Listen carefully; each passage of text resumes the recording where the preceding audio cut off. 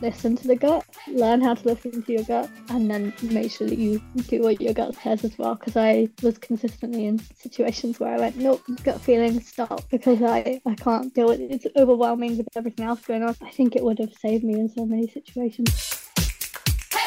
Hi, I'm Brooke Melhouse. Welcome to Disabled and Proud, the podcast that does exactly what it says on the tin. Each week, the show highlights an awesome disabled guest speaking about their own disability, why they're proud to be disabled, and why they're proud to be themselves. Welcome, Sukhjeen, to Disabled and Proud. How are you today? Oh, thank you for having me. I'm okay, surprisingly. A little tired, but that's how it usually is for me in the morning. Yeah, it's how we roll, right? Like, we're Yeah. here to survive another day. We made it, so that's good enough. Yeah, I'm just glad I've shown up and I haven't had a misfit with pain or something, or I can't focus on something. There's usually something that's going on, but I'm okay today. That's great. We love to hear that, and actually ties in so nicely to the first question. And I really need to think about another way to word this because I've been saying the same thing for however many episodes now. But I love to ask every single guest, how do you refer to your disability? Mm. I actually don't know. I feel like I've had a really weird journey with disability because for a really long time I wasn't even aware of disability movement or disability rights, let alone the fact that I was actually living with ADHD and autism from a child. Um, so it's been weird to know that I've acquired chronic pain for the last 5 years and been saying to everyone, "Oh, I've got an acquired disability," and then going, "Actually, I'm just late diagnosed." And I've been trying to manage barriers and that kind of thing my whole life, but I've never really recognized it as that.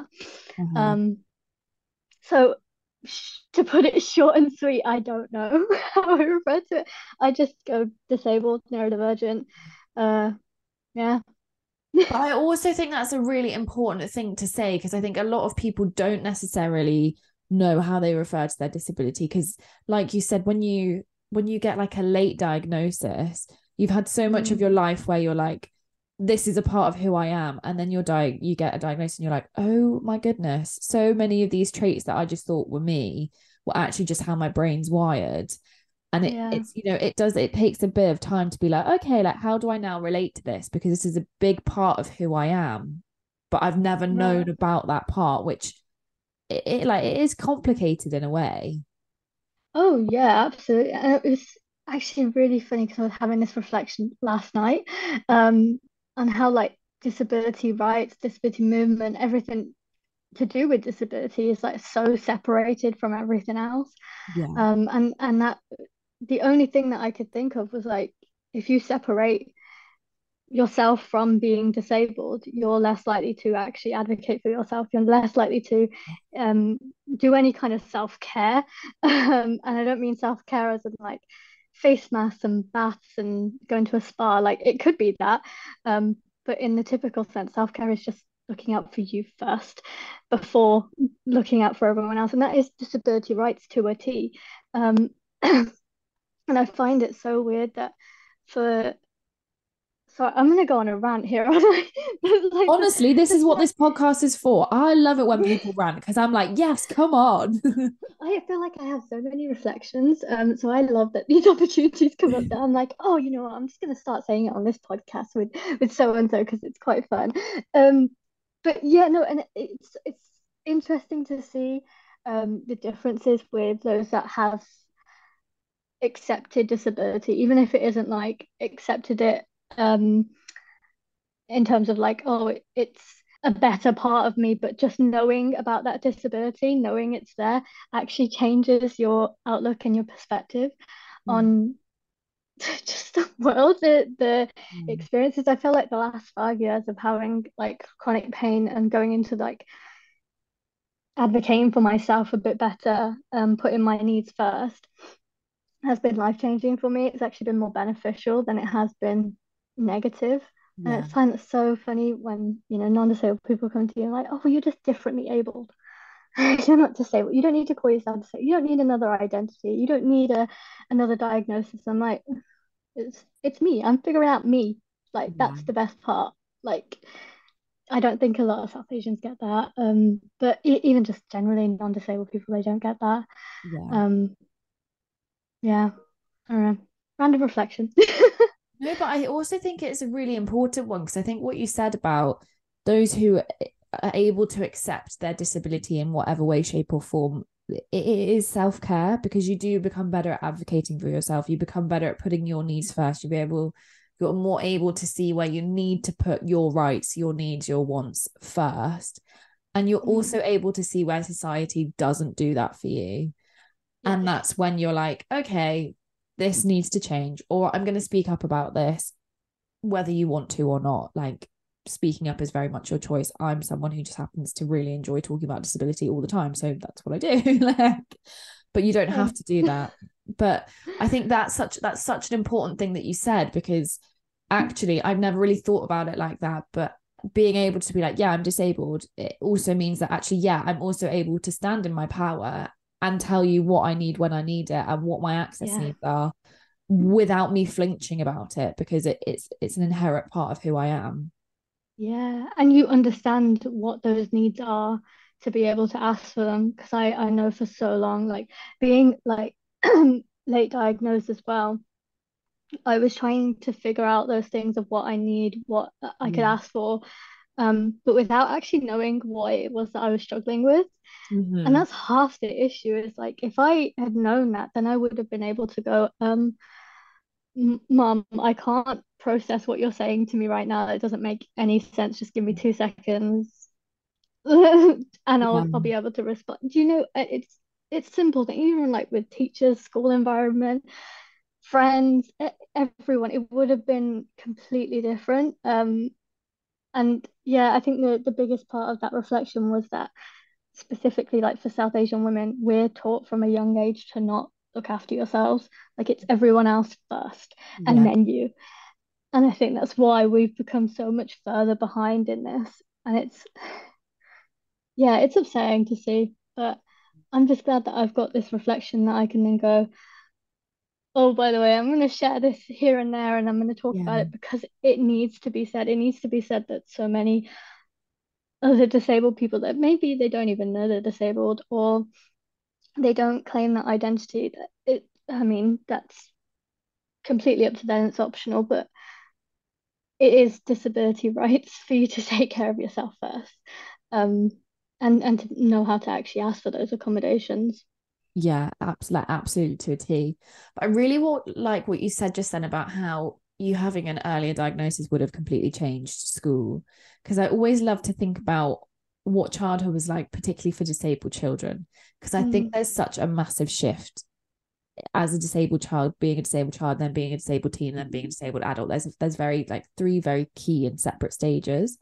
But mm, because you had a late diagnosis, I wonder what the whole scholastic system was like for you. Because I can imagine, and this is completely off assumption, and through conversations that I've had, is that yeah. might not have been your favorite thing. Oh my gosh, no, it was terrible. I love reflecting on it, but you know, when people come to me and be like, "Oh man, I wish I could go back to like so and so age because it was so much easier," then I was like, "Nah, it's easier now because I Yeah. know me now." But Mm. you know, going back to 12-year-old me, oh my God, no. I maybe with this mindset, with this reflection and Yeah. knowing who I am now at 12, it would have been 10 times better. But going back to those specific shoes, no, she was struggling a lot. She struggled because she didn't understand why it was when she wanted to say something in response to a question in class. She knew the answer, she's got it in her head. She wouldn't be able to actually get it out of like Yeah. verbalize it at all. It Yeah. was stuck. It was literally stuck. Um, or even when I'm in a group setting with like other I would say friends, but they never really treated me as such. You know, in those environments, I was having the same thing, and it's like I don't understand why I can't say it right now. But then I go home, I'm in my room, have my little bit of a time, And then with my family, I'm completely fine. I'm Yeah, talking, if anything, I can't shut up. Talking a bit too much. And I didn't understand that, but I was also the only person that could see those two sides in yeah, school, social environments. I was struggling. And then when I was at home, I was able to say so much. And if anything, I couldn't stop myself from saying things. yeah, Um, so that made it 10 times harder. But alongside that, so I grew up and I still live in a very predominantly white area, um, which made things harder because the only brown person. I might have been just the only brown girl. I can't really remember school days. I so good. yeah. But it was very limited on who you could talk to and Mhm. relate to in that sense. Um, and then I was racially abused from other peers, from teachers actually even as well. They were just a little bit more subtle about it. Um,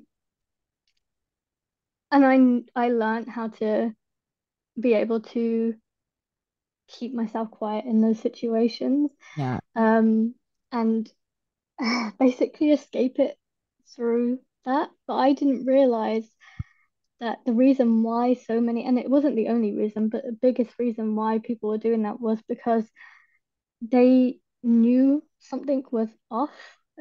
um, yeah, they knew something socially that I struggled with, and they didn't know how to discriminate specifically about that because they couldn't figure that out. So they discriminated against my skin color instead, or even my religion as well, mm, because that was easier to do. So yeah, I went through most of school life going, I yeah, wish I had a lighter skin color, and I know that was most of it anyway.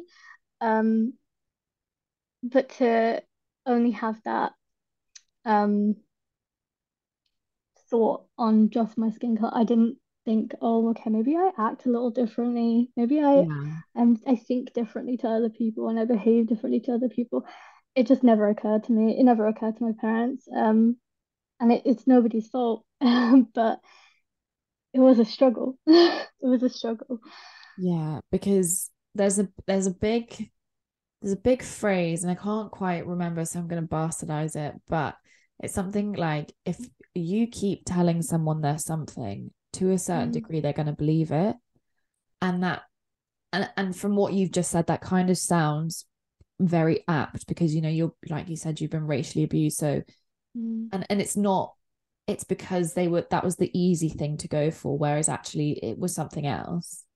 But because that was the first thing and that was the first point of call, and almost nobody dug deeper, which sounds mm. like a really fucked up way of putting this together, and I feel like I'm really messing this up, but because there wasn't that like deeper level of knowledge, and that's all you're hearing as well, of course that's going to be what the first thing that you believe. And I just Yeah. thank you so much for sharing that as well, because I know that that's not easy to talk about, and I really appreciate you talking about this because it actually leads on really nicely to what you do now. But Mm, that experience like just doesn't sound like an ideal situation for anybody to grow and thrive in, and it makes me sad that you went through that. But equally, would you be here now doing what you do now if you hadn't? It's like swings and roundabouts. Do you know what I mean? oh yeah, absolutely. I think about that so much. Um, and just generally like not even the work that I do, but just like how my personality is shaped because of that. Yeah. Because I probably wouldn't have been so obsessed with social justice at 16 if it Yeah. wasn't for the fact that like I had gone through stuff like that. And it's funny as well because you kind of see some similarities in between how um racial abuse is used against you and how literally ableism is used against you as Yeah. well. Like for example, like there's so much discourse and like comments and things around masking for like autistic people or even ADHD as well. And there's so many different terms for it, like camouflaging and so on. The first time I ever came across that was actually at 16 when I was Googling and researching about intersectional feminism, and Mhm. I came across code switching, um, which is actually the exact same thing, but it's more, I guess, towards ethnic minority groups switching to camouflage, basically masking their environment that suits better. Like if you're in a white majority setting, Mm. you know that you have to almost mask parts of your identity. You don't talk about your faith, you don't talk about Yeah. culture, you don't talk about the family and the food that you're going to have tonight, because that's probably going to put you in a dangerous situation if you don't know them. Yeah. And that kind of thing makes it almost easier to pinpoint what it is that how you behave in certain ways, because I've always known masking as code switching, which Yeah. is just always something that I've done. um, but yeah, and I've always contributed to the racial abuse that I had. Um, but yeah, so I did, to an extent, I did figure out quite a lot of the ways that I behaved quite early on, but I never contributed it to being autistic. I never contributed it to having ADHD. That was never something that occurred to me until recently. So I yeah. honestly, I do love the conversation about women and ADHD and autism because I find it fascinating for like a whole Mm, host of reasons. So I used to work and I still do work with autism predominantly. That's like what I do outside this. But I used to work with mm, autistic children, and the amount of young girls that I worked with compared to the amount of young boys that I worked with was staggering. There was maybe like 4 girls to every, I'm gonna say at least 15 boys. And yeah. when you think about that number, Mm, it's such a misrepresentation because so many women go so underdiagnosed for so long, or they might even go their entire lives without a diagnosis, when actually it's just because autism and ADHD present incredibly differently in oh yeah. like women and men. And I find that fascinating because it's along the lines of, I recently found this out. This is completely off topic, but all medical studies that were done up until I think something along the lines of like the 1970s were all Right. done predominantly on men because Yeah. they didn't trust women because of their menstrual cycle, because they couldn't chart where they were. So because they had a menstrual cycle, they would be up and like obviously we all know we're up and down across a month, whereas Yeah. guys are up and down during a day. So they could figure out for men exactly where they were at every day at 9 a.m. They were going to be exactly the same. But for women at 9 a.m., they're not the same throughout their menstrual Yeah. cycle. So that's why medical studies have predominantly been done on guys because they were seen as quote unquote more emotionally stable. Isn't Mm. that fascinating? Like my whole brain was like, Oh yeah, it makes a lot of sense, because even I was when I first started taking ADHD medication as well, I was starting to notice like about a week, maybe less, before I start my period, uh-huh. the meds don't work. They don't work at all. It's Like not. it's almost that my hormones have just, I don't know, depleted completely. Yeah. I'm definitely not giving any advice to anyone listening right now because I don't know. I need to do my own research on this, but I definitely know that that is something that's happened. And when saying it to my consultant, he was saying that they were going into new research around this because of the fact medication also doesn't work the same. Um, so it makes sense when you say it, because actually they've only done these studies. Um, I think it's since 2018, right, on women. Yeah. Or maybe even earlier than that. It could be 2018. 2019. But either way, it's still acceptable in comparison to, what did you say, 1970? Something like the 1970s Yeah. when they first started introducing women. And then Wow. but this was like, I'm talking like one woman per study. So like out of 100 people, it'd be 99 men and one woman. So that's why like our medical knowledge, particularly for women, particularly around female health, because when you think about female health in general, like the knowledge that we have Mm, about it is absolutely awful. disastrous. Yeah. It's I so bad. it's like it's such a head fuck. I was trying not to say that word, but it's the best word that I've got for it. Like no other words coming to mind. No, it is. It is. I recently found, this is completely away from disability, but I recently heard that they never used test dummies, female test dummies in cars before. So they're doing that for the first time this year. And that just shows as well, like, just being a non-disabled woman, you're in a lot of danger just getting in a car. Imagine being a disabled woman getting in a car. Yeah. That's my only mode of transport, and that scared me so much. Yeah. But it's so true. And like that, I love what you said. Like, imagine being a non-disabled woman getting into a car, but then imagine being a disabled woman getting into a car because our bodies are way different. So much different, so much different. And I think that's the scary part is that it's been normalized as like, oh, well, women aren't needing to drive places as much. And it's like we're in 2023, so a lot has changed. And that means every process leading into that needs to change with it as well. And the fact that that's happening now in this year, it's just Yeah. scary. You don't know It's what else hasn't been wild, done. isn't it? It's so Yeah. wild.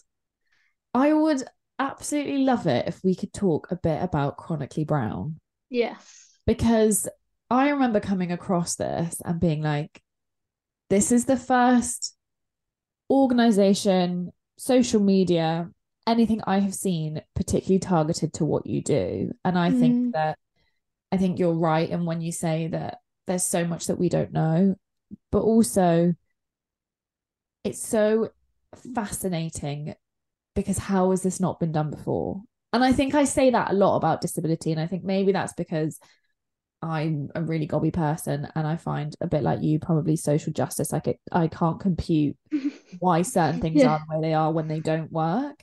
Yeah. But I would love it if you could like talk about it and about what it is, what it does, how it started, all of the good stuff. Yeah, yeah, absolutely. I think it's always been an assumption for disabled people that if nobody speaks up about it, then it's not needed. But for us, we can't always verbalize the things that we need as well, or it's kind of harder to do so. Um, and I was starting to notice that on a different scale for South Asians, and that was like shortly after like chronic pain started for me. And I was trying to explain to like certain members of my family as well how like what that meant for me, um and how like it's not something that can be cured. It's not like as easy as taking some paracetamol and it's like all better now. Or I had one comment that said that, oh, it's just growing pains, and I looked at them and I was like, I'm 21.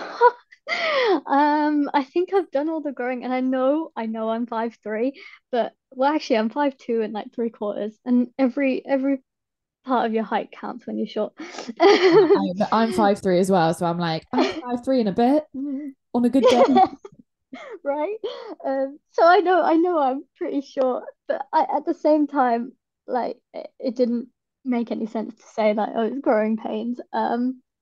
So trying to get that across them, I was really, really angry. And I think it was right at the beginning or just before the pandemic had like properly started, I guess. I decided to make social media accounts. I named them like a random name, which happened to be chronically brown. And I just started sharing what that experience is actually like so that my family members could follow it, know what it is that like in my day-to-day life, like some days I just can't move at all, or some days I have to take this medication. It's not a bad medication. It's just been stigmatized against. Yeah. That those kinds of things. But then I was also having like other South Asians come to me, and they're from usually from private accounts that didn't really share anything about their conditions or their disabilities, or impairments in that way. But they were sharing like basically their life story because they hadn't had anyone else to talk to about this stuff that they Yeah. could relate to, or they didn't feel safe enough to. So like from that, I decided like, I would ask them, can I share your story for you? It Yeah. doesn't need to have your name. It doesn't need to have like any way associated to you. You completely write it up, and I'll share it on your behalf. Or I would speak for them and I'll start sharing their story like it's almost like it's mine. But just so that they're able to see themselves in what's being shared, they Mm-hmm. can feel less isolated from it and hopefully empower them to do the same as well. Um, because it's a little difficult for us because I come across lots of people that are in domestic abuse situations because of the fact that they are disabled, so they can't speak out about it. Mm-hmm. Um, but on the other end as well, it's just like it's family members that are going, you don't need to talk about this because what will the neighbors say, or what will our friends down the road say, or what will they say at that wedding that we'll go to next week? They're consistently worried about the judgment from others, that they hide something that they don't know how to talk about. Um, or I guess can't see it from a positive light. They see it from this very stereotypical, that means you can't get married, you can't cook, you can't clean, you can't get a job. You'll always be reliant on us as parents, but we need you to be looking after us when we're old. So you're just going to pretend that you don't have a disability. Mhm. Um, those are the realities. And I felt I was very in a privileged position that I know I won't experience any of those things. I was getting some backlash from what I was showing, but I wasn't getting major backlash that Yeah. anyone would stop me. Um, so I just kept going with it, and since then it's just kind of snowballed into something that we just will host monthly discussion groups, or we'll go to like specific exhibitions and we'll share our translation resources. Or we increased engagement on certain, like usually health related research. Yeah. Um, but it's all to the betterment of helping South Asians to own disabilities and also Yeah. just speak out about them. And if the work specific services that we offer don't offer anything to them, we know that in the back of our heads, us being there is just as beneficial for them Yeah. because they don't see themselves as much. Um, and yeah, the only reason I say that is because, user led, it's pretty hard sometimes. It's really Yeah. hard being disabled and then also talking out and trying to help as much as you can too, which I'm sure you you already know. Like it's difficult sometimes, but I love it. I love Yeah. it. I think what you're doing is so important because I was having a conversation with a friend who's also quite big in the disability space and she's doing some Mm, incredible stuff. And what we were talking about is how actually, particularly women, I mean, particularly women, but also actually when I think about it, also men as well. And that's not to like stereotype gender wise, but when we're talking about, the disability rights movement, it is very white. mm, It's very, very rare that in a roundtable talk about disability, everybody is represented. And I mean, that's all genders, all races, all types of sexuality, whoever you are. It's very, very rare that it's a diverse panel, which is so upsetting because mm, disability is the only thing that doesn't discriminate. yeah, Like it doesn't matter who you are. At any point in time, you can become disabled. Like regardless of who you are, it literally does not matter. There is no magic yeah. pill that you can take to stop you becoming disabled, whatever your disability may be. And I love what you do because you're really shining a light on that. And I like the fact that you're so unapologetic about it as well. You're like, actually, sorry, like you're not brown, so you can't come in. Like, because there's so many other barriers that other people face where the roles are reversed that actually why take up the space. It's there. We're meant to all have a seat at the table. And if there isn't a seat at the table, like get on it and dance on the table instead. Exactly right. And I think like you're so right. And I've been saying this so much to people. It's like disability doesn't discriminate. If it hasn't affected you right now, it might affect you in a month. It might affect you in a few years down the line. You don't know. It could be a loved one. It could be you specifically. Mm. Um, and that's why it's so important to, accept those disabilities. Like I said, like earlier with the self-care and things, like you'll have that, but also you'll be able to understand it on a deeper level. We've, you know, going back to neurodivergency and like ADHD and autism, we've recently found out how that looks different for women. Mm-hmm. Who's to say that that might look different for South Asians? It Yeah. might look different for Black communities, and we don't really know that because we haven't had enough conversations for us to look into ourselves to then go, oh, it's culturally different. There's like a really big genetic component here. Um, or even just like the way that we behave with it when we're not even aware. Yeah. Um, and this is personal reflections, and I definitely am not gonna start like a scientific study or anything. But like I've definitely seen that there's quite a few people in who are neurodivergent and they're not aware, and it's almost led to them being and developing like certain behaviors, usually like with narcissism, Mhm. that has then gone generationally down because that's the only way that they've shown their children how to behave. And it's so upsetting to see that on a higher scale just because we are brown, but just because we haven't had that conversation around neurodiversity to the point we don't know how to behave or deal with it, work with it, we work against it. And then as a result, we pass it on to further generations. And it's I don't know, it's really hard to see stuff like that happen and have nobody talk about it because we're not even aware for us to talk about it. And it's going to be an ongoing thing. Like we're always going to be figuring things out, like how that will be different culturally, how that'll be different for different faiths, genders, sexuality. Everything's going to be like an ongoing learning for us. But at the forefront, we need to start talking about intersectionality Mhm. because of the fact that everyone can be affected by disability Yeah. and how different that is going to be from person to person. If we don't speak about that part, we're never going to get anywhere to help people further down the line. Um, but again, that's just my personal reflection on it. It's just when you're thrown into work like this, I say thrown in very um, nicely because I actually love it so much that I could never be thrown into it. I put myself into it. When you're consistently thinking about it like this, you really do reflect on it differently. Um, but I love having these conversations about it. I love the fact that through the last few years we've started to see a bit more of a conversation around it. Yeah. Because it gives me hope for stuff like this. It really does. Um, yeah, just in comparison from when I first heard about the disability movement to now, it's definitely changed for the better. Yeah. Um, there's some down things that are currently going on, but between us as a community, I feel like there's more of a together and community sense instead of this separated. You talk about race and you talk about disability, and that's separate from each other. It's quite nice to see that. Yeah.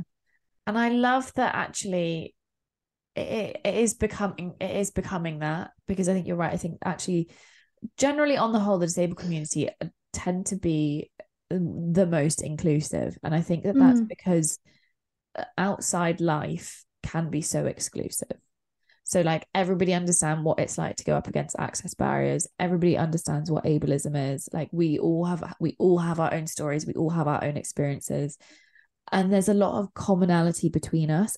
Like, but that's mm, regardless of what your disability is. So it yes. doesn't matter that I don't have a hand and that you have ADHD and autism. Like we will still Hmm. understand when I'm like, someone was a dick to me today, and it was because of my disability. It wasn't because of like, you know, something else. That it was the disability was the common denominator here. And I think actually, like, yes, it's awful to go through that, but equally, it is quite nice to be able to have a community of people where you're like, this really rubbish thing happened, and they're like, we understand, we have your back. And Yeah. that's the one thing I love about the disabled community, is that we do really try and rally around each other, regardless of what the problem is.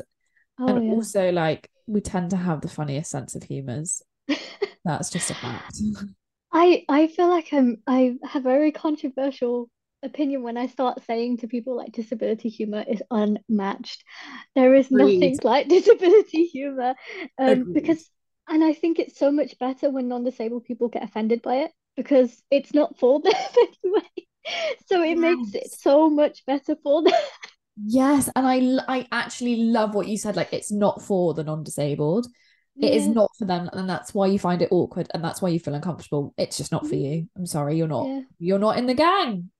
Yeah, exactly. We're not going to stop with our ridiculous humor because you're offended by it, because actually that's our truth and we're allowed to laugh about it too. Like, why can't we? It's hard. Yeah, literally, I love. Oh my God, I love that so much. Like, it's not for the non. But it's so true. Like, it's not for the Yeah. non-disabled. Like, and also don't put yourself to try and find it funny when you don't. Like, Mm. Right. And I find again, this is where there's, common things align as well. Like people, non-disabled people tend to center themselves in disability a bit too much. Um, when they start using things like differently abled or get offended by disability humor as well. But then the same thing happens as well with like race when you start talking about those experiences or even just making fun out of it. There's usually some white cis heterosexual man in the middle of it centering themselves and offended by everything that's been said, Yeah. and you just think to yourself like, why can't we just be able to talk about it without having that backlash? Why can't you just sit and listen, please? Yeah. Just sit and listen. And that's the common between all of them, really. If you don't have that experience, sit down and listen. There's nothing wrong with that. And it's not about you. We're not talking specifically and hating on you as a person. We just want you to listen, do better, and help us. That's it. It's simple. I love that. And also, I think I'd add to that, like, you don't have to tell us that you feel uncomfortable. Yes. Like, Yes. you feel uncomfortable, do something about it. Don't just sit That's there. your problem. Yeah. Yeah. Yeah. Literally that's your problem. Like, it's not my fault that I've made you feel uncomfortable about my lived experience. Yes. Yeah. I like, I love that though. Like, this is not for you. You just need to listen. Oh Yeah. my God. It's like, it's so powerful when you say it, isn't it? Because you're like, Yeah. there's so many things that, like, you're right, that it's common between every ism, as they say. Yeah. You just need to sit and listen, because if Mm. you're offended or you feel uncomfortable, then you know that at some level, and I hate to break it to you, if you do feel a bit uncomfortable, you could be part of the problem. Shock horror. Exactly. Exactly. If you don't sit in the uncomfortableness, then yeah, you absolutely are the problem. Going back to disabled humor, you just reminded me of a joke that I randomly said to a family member when I say, um, about racism, sexism, anything. I was like, the only ism I don't mean is autism. And I said it, and then I realized I was talking to a non-disabled person, and then went, "Oh no, it's not gonna work as well as I meant You it don't to." quite understand why that's so funny. But it just kind of came out like verbal diarrhea, and I was just like, "Oh, that's the wrong person to say that to." And now I had to share it with you because because I need some. I'm so sorry when But I say ism, it's not so, autism. true though, because there have been so many times where I've said something about not having one hand, and I've been like, "Oh, you weren't the right person to say that to." Yeah, No, I like wish I could take it back. And the thing is, once it's out of your mouth, you can't just swallow it back. You can't be like, "Oh," it yeah, doesn't work out, and you're like, you just sat there and you're like, I awkward feel silence. awkward because you feel awkward. It's not because Yeah, it's not funny. I found myself hilarious, but the fact that you're squirming with it kind of makes me squirm a bit. But I was still yeah, funny. Like, yeah. Yeah, because it makes you feel uncomfortable too that you said something like you start almost gaslighting yourself into thinking you've done something wrong, um, only because of their reaction, which is such a sad thing as well, because it kind of sends you into a spiral when you have feelings like that. When really you need more of a connective community feel where you can just say what you want, like in a non-hateful sense. There's no hate yeah, going on, but you're allowed to just joke if you want to joke about it, because yeah, yeah. You do you, babes. yeah, yeah, we're in a comfortable environment. Why can't we? Yeah. I would love to ask you a piece of advice that you would Hmm. give a younger version of yourself. Advice. I see. There's so much that I would want to say to my younger self, but Yeah. not like advice wise. It would be more of a, "Don't worry, you're gonna figure it out soon, so don't stress so much." Yeah. Uh, but advice wise, I think advice wise, I would I would say just stick to your gut, listen to the gut, learn how to listen to your gut, um, and then make sure that you do what your gut says as well. Because I was consistently in situations where I went, nope, gut feeling, stop, because I can't deal with it. It's overwhelming with everything else going on. I think it would have saved me in so many situations if I just listened to my gut Yeah. a lot more. Um, but that's part of the process I'm doing now. If I had advice, I would have done that so much younger. Yeah. I love that listen to your gut because I think a lot of people Mm, could really take that on board. Like they say that your gut's your second brain, don't they? Your gut knows before, yes. like your gut picks up on everything way before like your brain does. The amount of times I've been in a situation and my stomach has like dropped and I'm like, okay, I'm not meant to be here. Bye. Like, Yeah, yeah, exactly. Yeah, you have those. It's almost like you're sort of thinking you're somehow like psychic or something or magic, but it's it is just genuinely that your body knows what's about to happen. yeah, And it's trying to save you for that moment. But I've had those feelings, and then at the same time, the feelings that I've listened to are the ones that are absolutely ridiculous. Like I would get anxious answering an email and then I'll just avoid it for like so long as well. And I'll listen to those feelings, but I won't listen to my gut that's going, maybe there's a reason why this specific email it just yeah, sounds a little off about. Um, and if I had known that, I would have been able to respond to it, but I just, ran away instead. Um, which is why I wish I listened to my gut a lot more from a younger age that I could learn these things now, but now I'm just working through it at 24. yeah. We love that. We love that. We Yeah, gotta just, the thing is, I think sometimes you don't know what you don't know until yeah, until someone either shows you or you figure it out for yourself. And like actually, it's great. Hindsight is a wonderful, wonderful thing, right? oh It like yeah, we all love reflection, we all love looking back at childhood or whatever, but sometimes you can go a little bit too deep into it. mm, And also on the flip side, if you didn't have those experiences in earlier life or, 2 years ago, 3 years ago, however long ago it was, would you be the person that you are now doing the stuff that you're doing? And I think mm, I think about this quite a lot. I'm like, had I been, I don't know, non-disabled, would I be as gobby as I am now? Probably not. But that's because I've always wanted to shout and scream about what I think is right and wrong. Do I yeah, have an inherent sense of justice because I'm disabled? Probably, like I probably do, but have I been able to cultivate that and become a bit more eloquent with how I say it? Absolutely. And that's developed over time. So mm, I would definitely like I would praise my younger self and be like, well done you, but actually like wait for your time as well because you have to go through yeah, experiences to almost like marinate in them to become who you need to be, which is oh yeah, incredibly wordy. And I'm actually quite proud of how that came together because that was quite eloquent. yeah. I was gonna say you put that perfectly, actually, like way better than I could put it.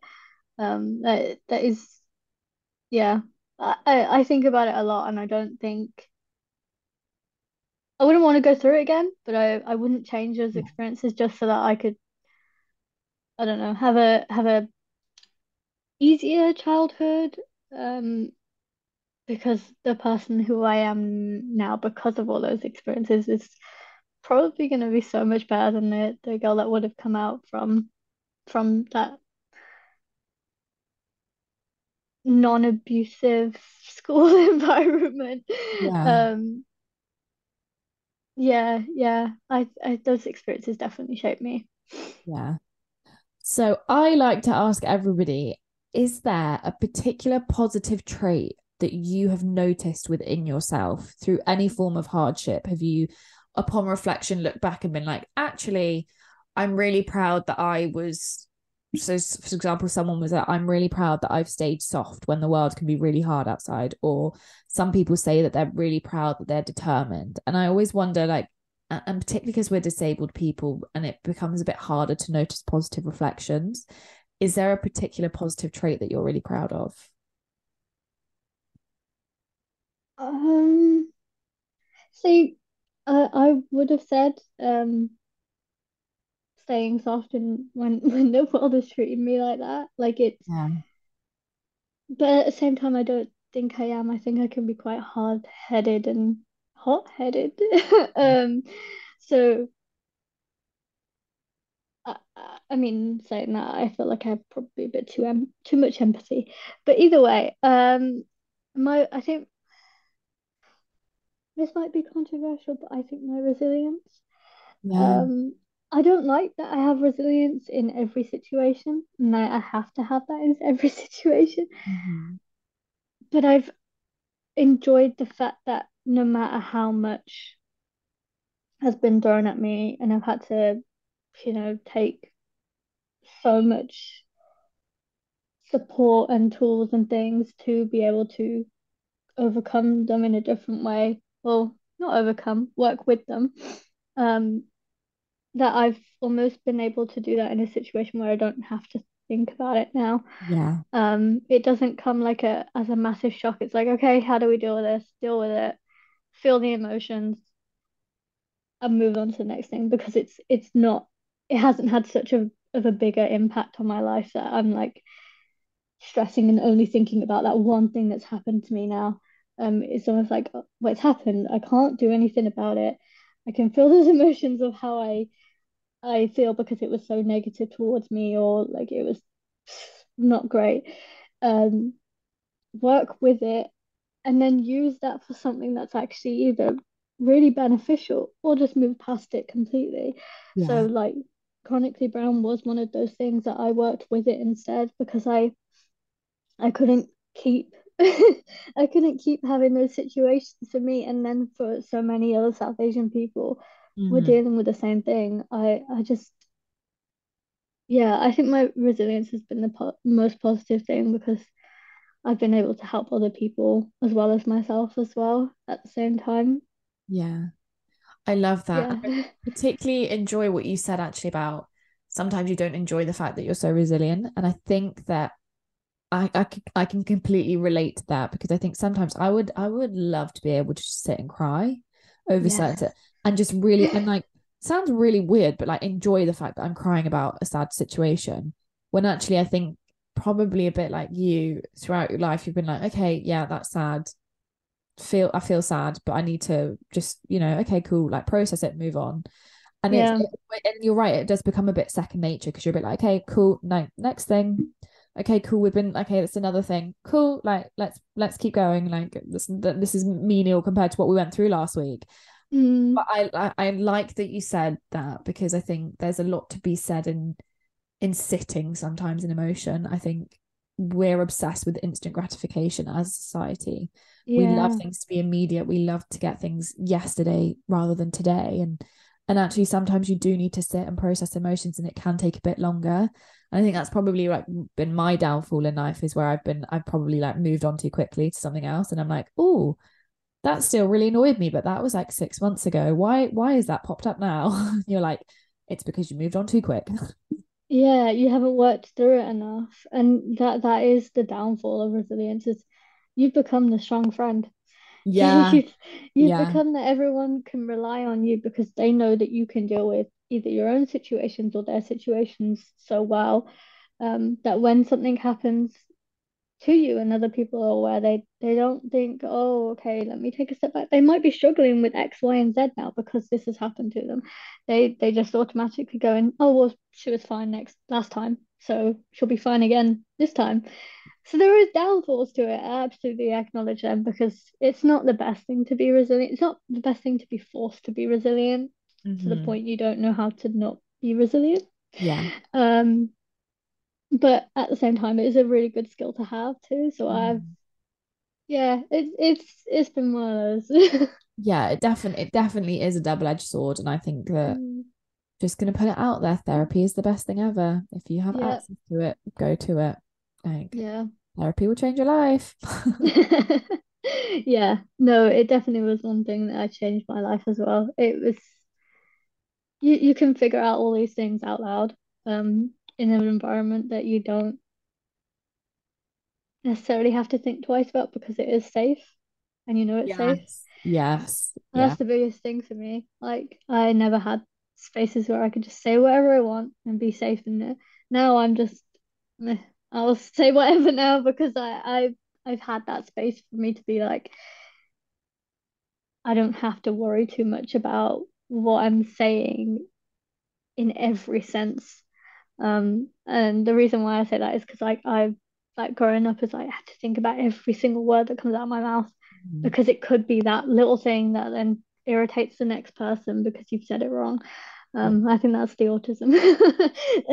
But yeah, I'm trying to work with that instead now, which is that's why it's beneficial. But again, that goes back to the self-care thing as well. Yeah. Now that I know I can work through those things in therapy.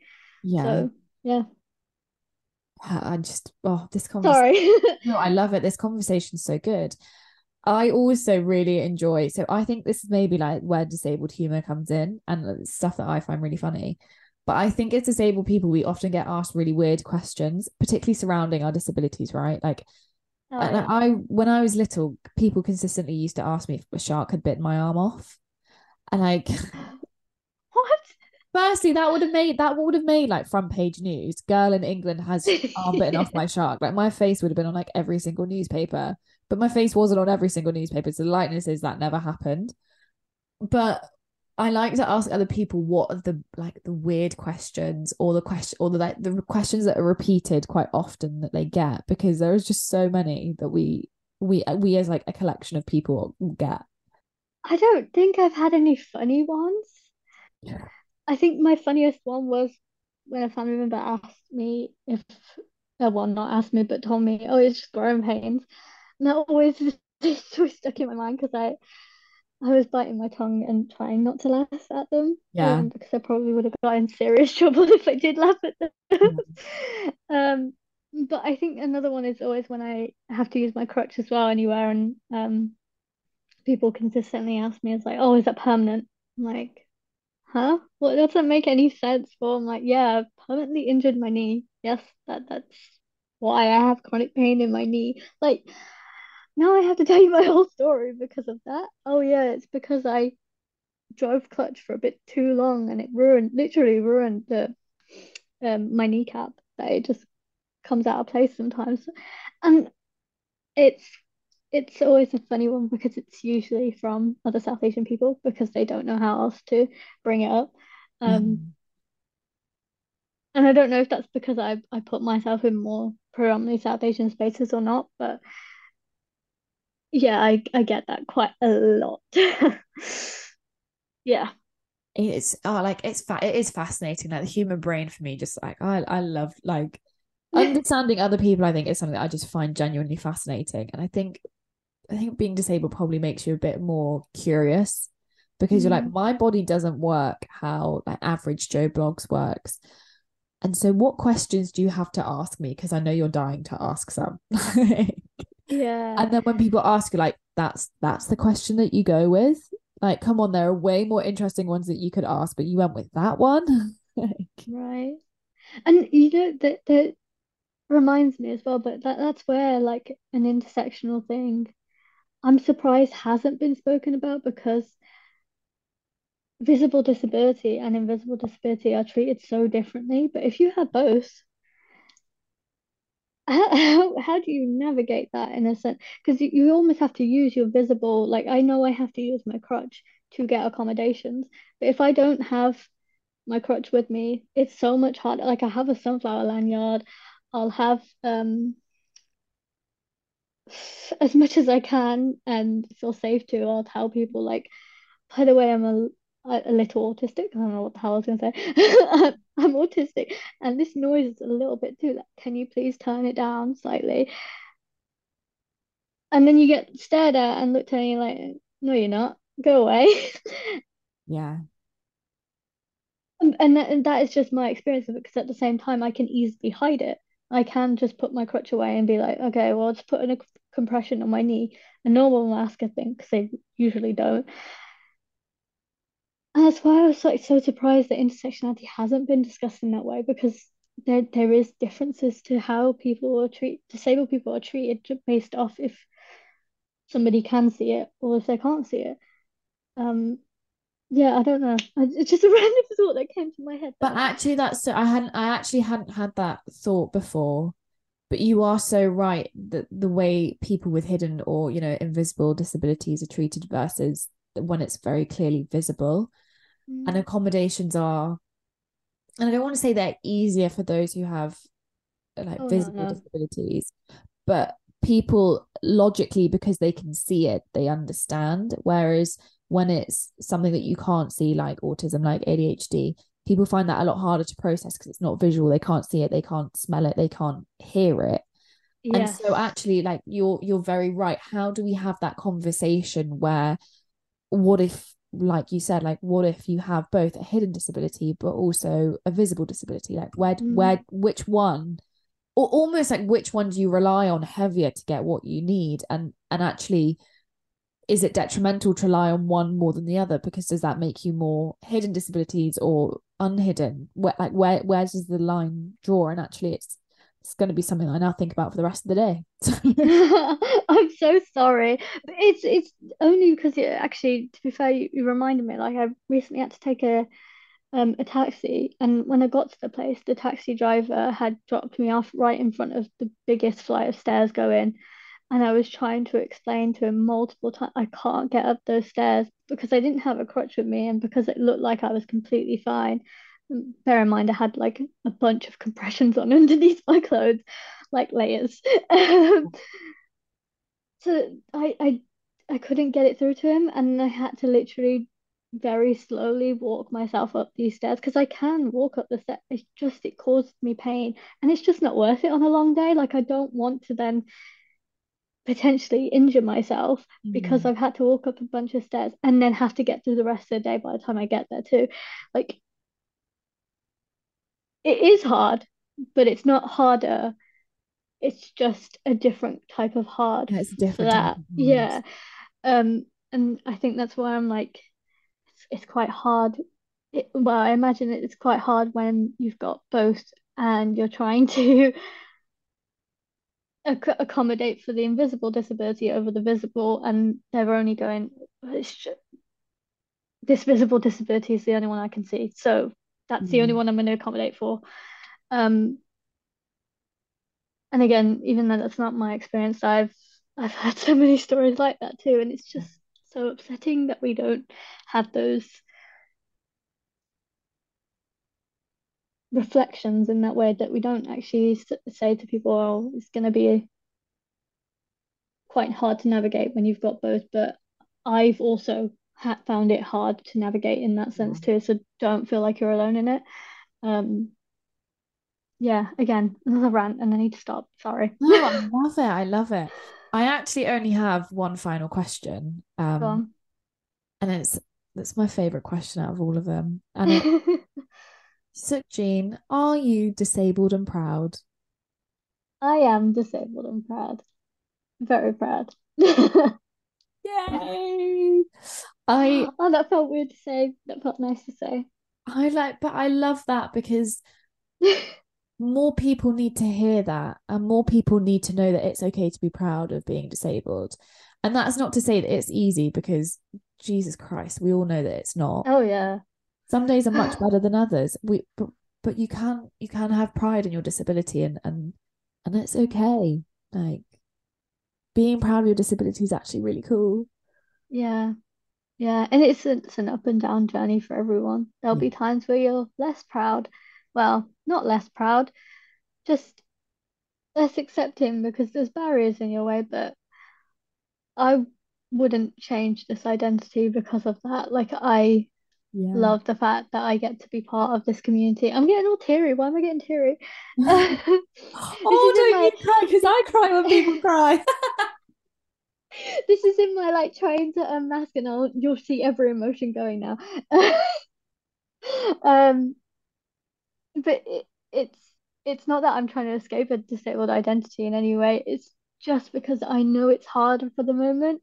Yeah. And it's harder for me in some instances, in certain spaces, in certain settings. It's harder for me to be brown. It's harder for me to be 24 because I'm taking this seriously. It's Yeah. there's always going to be something.